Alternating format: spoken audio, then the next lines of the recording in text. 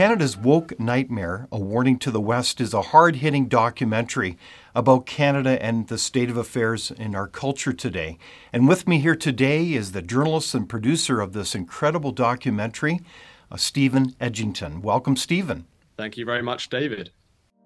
A clear path forward requires looking back and learning. Good public policy requires human connection. It's a consideration of the facts, applying common sense and innovation.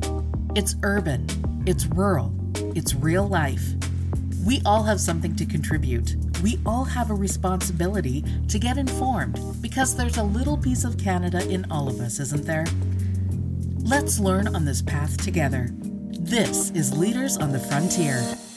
Well, Stephen, first of all, congratulations for this great documentary. I know that you're the Daily Comment editor and a journalist with the Daily Telegraph, certainly one of the UK's leading newspapers. Why did you decide to undertake this documentary? I think British viewers are obviously fascinated in our former colonies, in the Commonwealth, in countries like Australia, Canada, New Zealand. Canada has been somewhere where I think our readers in the Daily Telegraph have been very interested in terms of its political developments. And whether that's through the trucker protests a few years ago, that was very widely covered here in the UK, and more recent developments that we cover in the film, I think that, as I say, as the title of the film says, Canada, a warning to the West, that's why people are so interested in your country. It's because I think when you see the excessive way that the Canadian government has taken so-called woke ideology or excessive liberalism and implemented it, I think the outcomes are absolutely fascinating and represent, for us, a warning. I have to say, I don't say that with any glee. You're obviously in Canada and have to deal with these situations. We also have our own problems in the UK, of course, and we can talk about that, I'm sure, later on. But I think that, there's always been a historic link between Canada and Britain, and we're very concerned for what's going on in your country at the moment.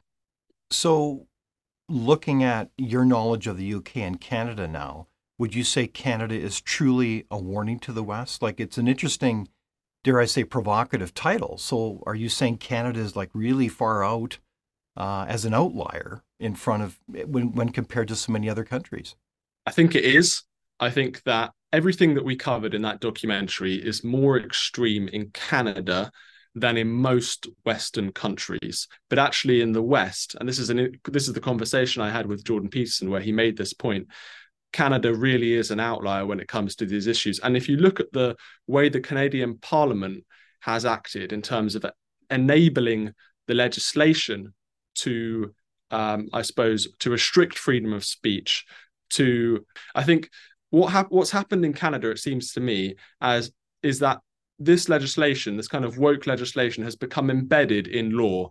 Whereas if you look to somewhere like the UK, we're having huge cultural issues here at the moment. In America, you've got different states with different laws on these subjects. But in the UK, we've had a conservative government for the last 13 years. There are huge issues here. We face the exact same issues as you do in Canada in terms of wokeism, etc. But the legal framework is less, I think, than in Canada. I think that we have some laws which I think are causing huge issues. The Equality Act is one of them. In US states, obviously, there are some states that are worse than others, and you have federal legislation as well on top of that. But in Canada, the Canadian Parliament seems to have gone further than most Western countries when it comes to these woke ideas and kind of woke ideology. So why has Canada gone down this path further than others? What's your theory on that? Canada's identity as a country, I think, has historically been a bit weaker than, let's say, Western European nations. So you could look to England and English history, and we have 1,000 years of consistent history as a nation. And over that millennium, you can see traditions form. You can see our legal system is created, the English common law is created over hundreds of years of precedents being set. You can see a real tradition that can be traced back, as I say, 1,000 years. And when you're able to have a system like that that can iron out all of the problems over lots of people making different errors and different mistakes, you get to a point where you have a very, very stable and strong identity as a nation, and you can rely on those institutions. Whereas in places like Canada, those nations have existed for a lot, fewer years than their Western European counterparts, and it's a lot harder to build that sort of national identity, particularly when the idea of the British Empire, the idea of Canada's past, where it came from, has become so unpopular in Canada. So the idea of colonialism, of the white man coming over and taking other people's land and oppressing the native populations, this has become a real kind of a narrative of guilt. And I think many in Canada have tried to disassociate themselves from their own nation. They're embarrassed about their past. So they have to create a new narrative. They have to create a new identity. And what is this new identity formed on? This new identity is formed on wokeism as an ideology. We are going to be the most liberal, the most tolerant, the most progressive nation on earth. I think it's this sweeping away of Canada's historic links to Britain, of Canada's traditional identity, and replacing it with something very novel and something very new, and that is the concepts of multiculturalism, tolerance, progressivism, and ultimately wokeism. I think that's a brilliant summation, and I almost don't know whether to cry or smile when I hear that type of summation, Stephen, because when I saw the documentary, and I've shared it with many colleagues and friends, people are kind of embarrassed by it. At least this is the common reaction I receive. For this reason, is that Canada has inherited an incredible tradition from the Anglo-Saxon tradition of rights and freedoms and respects for people's rights. And we don't seem to get it. It's like we've forgotten it, or we don't even understand our own history. It's really kind of bizarre, isn't it? So it's interesting to hear your perspective as someone from the UK, a person from another nation, come in and say, wow, this is what's happening to your country. So wake up. To me, that documentary was very powerful in that way. I am so concerned for what's going on in Canada. And I think people around the world and in Britain are so worried for ordinary Canadians, and particularly, and can I say this about the Canadian media, which is something that I find absolutely extraordinary. When I was in Canada, I was told by so many people that Canada's media are not covering the topics that we covered. No, and I have to say, I was absolutely shocked and astounded at how well this documentary did. I never expected 4.5 million people on YouTube to watch this film. Wow. I mean, literally completely blew my mind. I mean, it's the most watched thing I've ever done in my career. You were surprised, Stephen, that it went so viral? Absolutely. I couldn't believe it. And I have to say, I suspect the reason it did so well, or one of the reasons it did so well, particularly among Canadians, because most people who have viewed that film are Canadians, right? If you look at the statistics, I suspect it's because Canada's media are not focusing on the issues that we covered in that film, because they feel that those issues are too controversial to touch. Now, I know there are some exceptions to that, and we spoke with some of those fantastic independent journalists at True North, even at Rebel Media, and in other publications and more independent voices that we spoke to. Billboard Chris is another one. But beyond that, the kind of mainstream media in Canada seems to be ignoring, to a large extent, many of the topics that we covered. I'll give you an example. We went and interviewed a woman in Montreal. She lives just outside of Montreal, Christine Gauthier. She was one of the most amazing people I've ever met. I mean, just an extraordinary figure, real hero. She was a veteran. She was a Paralympian. And for many, many years, she suffered with terrible disabilities, physical disabilities. And she's had to try and deal with that through the Canadian government, asking for assistance. And, she was saying, I want dignity and respect in my life. And the response from Veterans Affairs Canada, the agency that was dealing with her, the chap on the phone said to her, well, the ramp is a bit expensive and it's difficult to get it for you. She's been asking for the ramp for many, many years. Have you considered assisted suicide? Wow. And I mean, to say that to someone, again, I suspect this can only happen in Canada. We can talk about the Maid laws in more detail. So Christine Gautier, just to finish that story about the Canadian media, she said to me that she'd been interviewed by the Italian media, by the French media, literally people coming all the way from Paris to her home. We obviously came all the way from London. What have the Canadian media done to report on her story? Well, originally, they came to her house and they wanted to talk to her about Veterans Day. And suddenly, I think this was 2 Canadian media outlets, and suddenly they discovered this story. And to be fair, some of them did cover the story.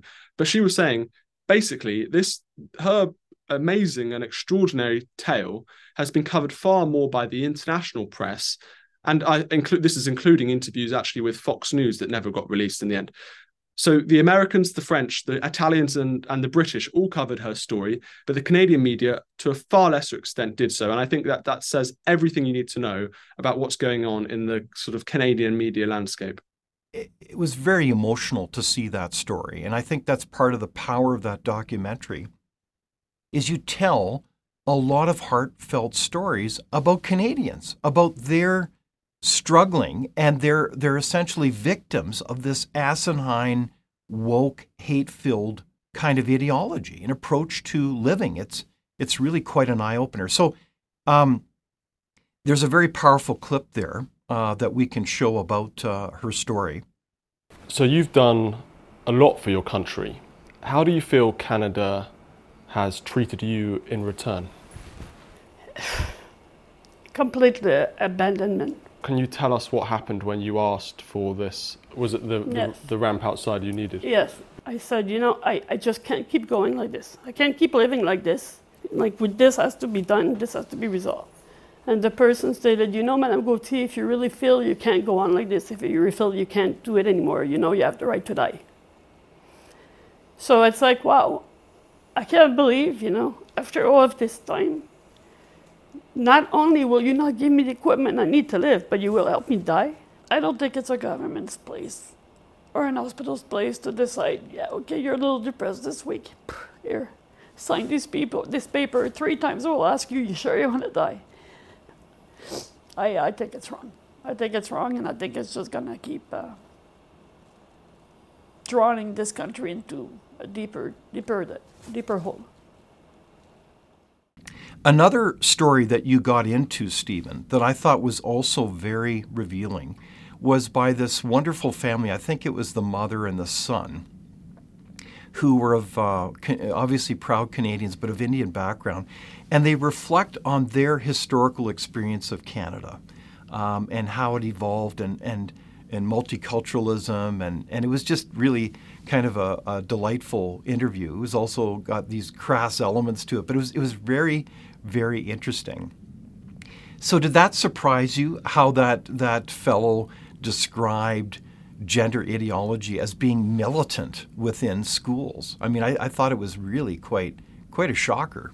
This is such an interesting topic, isn't it? And sort of how multiculturalism has been a bedrock of sort of Canadian identity for decades now. Mm-hmm. And you could go back to the 70s and look at what Pierre Trudeau was doing with his sort of Multiculturalism Act, etc. And you've seen mass immigration into Canada for many, many years. And I think when you look back to some of those immigrant communities, many of them integrated very well into Britain and into Canadian society. And this was a fantastic example of a family who come from India and who had respected Canadian traditions, who wanted to become Canadians, who sort of respected the rule of law, who wanted to learn English and be part of that really strong Canadian identity and to be Canadians themselves. And I think they really admired, from what the discussions I had with that family, they said they really admired Canada as a country, as a peaceful, safe, wealthy, excellent place to live. And it's no surprise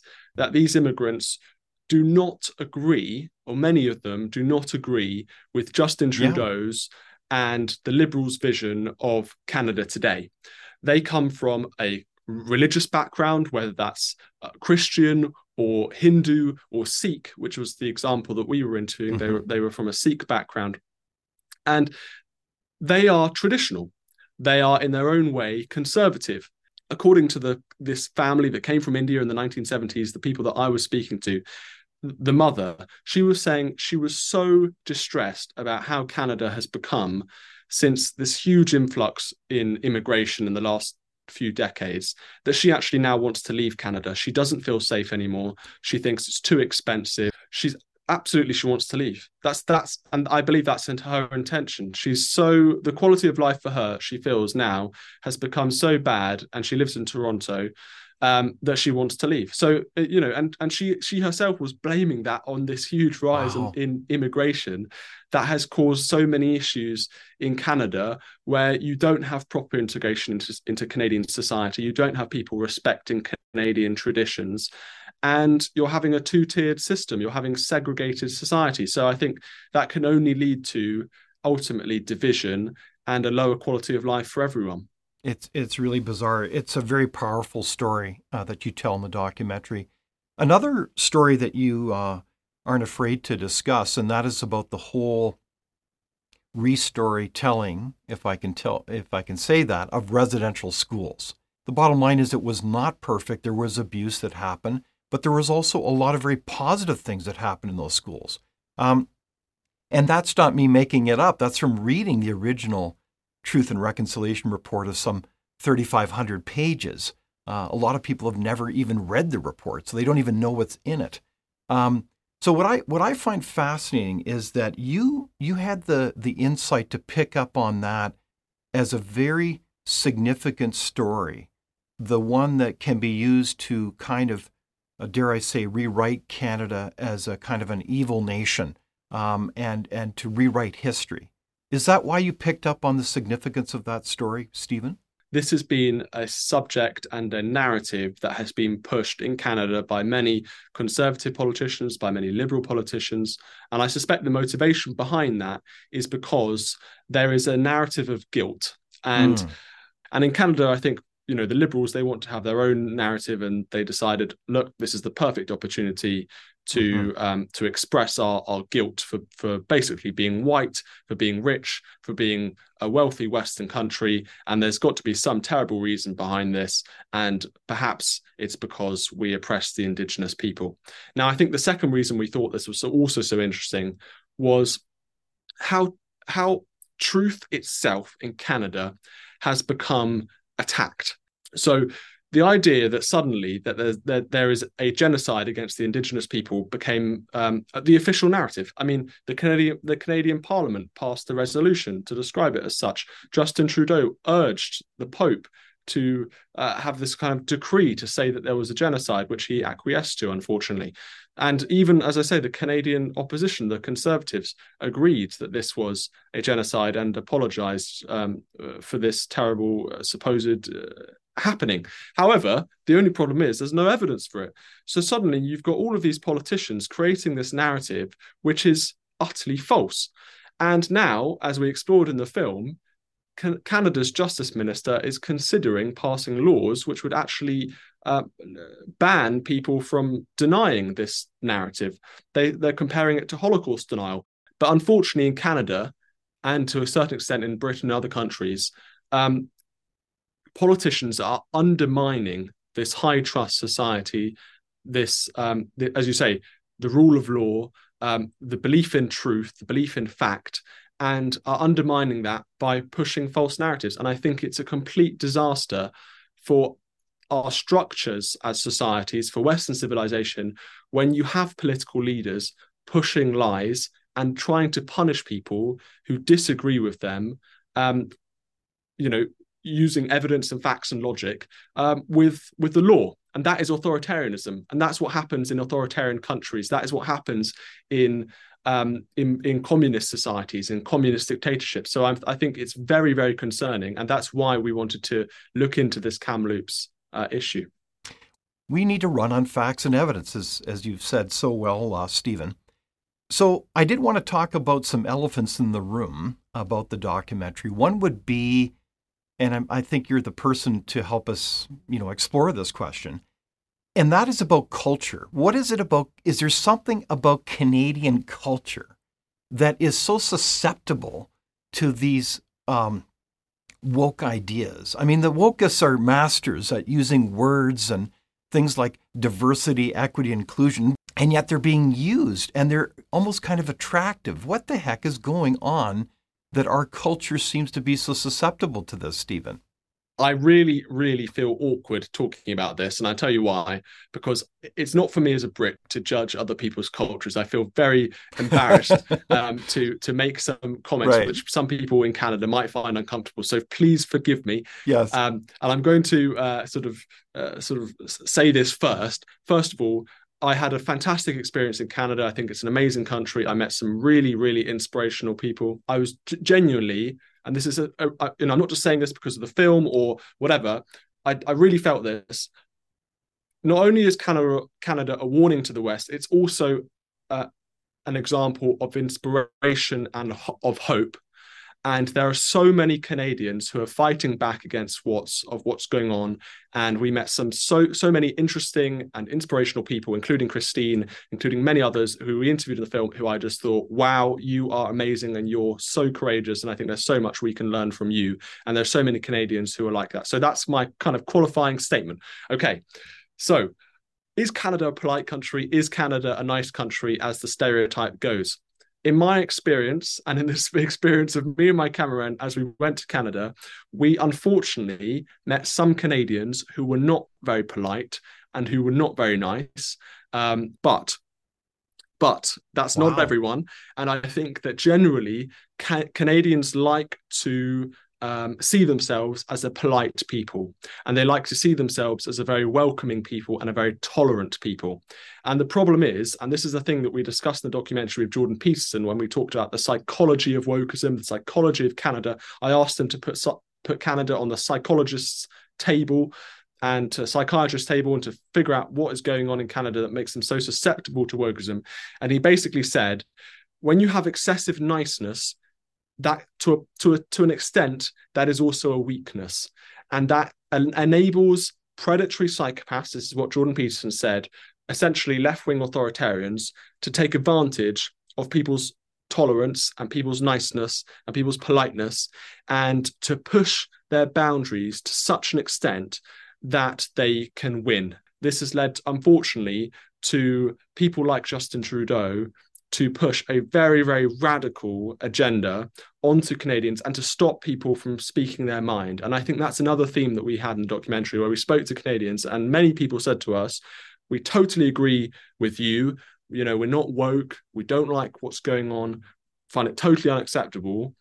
But I can't say it on camera. I just can't say it publicly because I'm so concerned about the backlash that I might have in my personal life, from my friends, my family, but also from my employer. And that's the scary thing, from my employer and from the government. When that I suppose, idea permeates throughout government and throughout in private institutions in terms of your employment rights, that's the difference. And I think in Canada, that's the worrying thing, where you can say something and you could be fired for holding very, very normal political beliefs.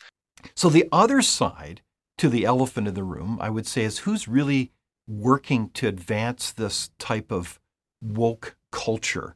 We have the usual suspects, but I mean, the role of political leadership in this is really quite significant, isn't it? I think it's partly the politicians. Justin Trudeau has to take a lot of responsibility for this. Conservative Party hasn't done enough to push back. The media hasn't scrutinized the government. And unfortunately, this is a decentralized movement. Many activists throughout many institutions are pushing this individually as well. So you've got a lot of perspective on these issues, Stephen, not only in Canada now, but also in the UK and elsewhere. What would you say are some of the lessons that you've learned coming out of this documentary? Is one lesson I think that you referenced is that you get what you tolerate, ironically. That's right. That's exactly right. And I think this idea of tolerance, I think Canadians should learn a bit of intolerance for once. I think you've got to stand up for yourselves. I think, I interviewed some amazing people who are doing that and who are fighting the good fight and who are trying to raise awareness and who are trying to organise. And I think when you see in the UK, we've had some very successful movements pushing back against, let's say, gender ideology. We have some feminists in Britain who are doing wonderful things here in shutting down. There was something called the Tavistock Clinic, which was a clinic which was transitioning children. Yes, that then got indeed. shut down after pressure from activists. We've seen some excellent wins in the UK, even in the US. In some states, you've got people like Ron DeSantis passing legislation. So I think there's some amazing things that ordinary people can do, going all the way from just, as I say, parents or whoever, to the politicians at the top. I think people need to grow a backbone. I think that it is possible. Don't give up. It's very possible to fight back against these things. I know that there's an election, there will be an election in Canada where you will have a choice on the ballot for Justin Trudeau. And I do hope that Canadians decide, and I think when looking at opinion polls, it looks that Justin Trudeau is, every day becoming more and more unpopular. But I think that there is a fantastic opportunity for much of what's happened in Canada in recent years to be reversed if people decided to be a bit more intolerant of the woke ideology, a bit more intolerant of Justin Trudeau, and had a bit more courage. And I think that, as I said, we have highlighted some of those Canadians who do have those amazing qualities. And I think that we can all learn from these amazing individuals. Stephen, I really like your challenge to all citizens to not be afraid and to speak up. This is a very important time for our country and Canada. And I want to thank you on behalf of all Canadians, quite frankly, for taking the time as a journalist from the Daily Telegraph from London to be able to come to Canada and help tell our story so that we can be better informed and aware of it. Thank you so much for your great insight and leadership. Thank you, David. I really enjoyed being in Canada. I loved interviewing you. I think it's an amazing country. Don't get me wrong. I feel I don't like criticizing other people's countries.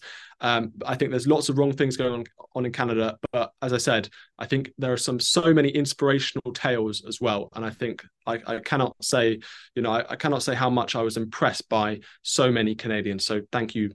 Well, thank you, Stephen. Journalist with the Daily Telegraph. Thank you so much for joining us, for all your insight and your leadership. Thank you for watching Leaders on the Frontier. We're a nonpartisan think tank. We explore ideas, policy, and practical solutions that can make a difference in the lives of Canadians.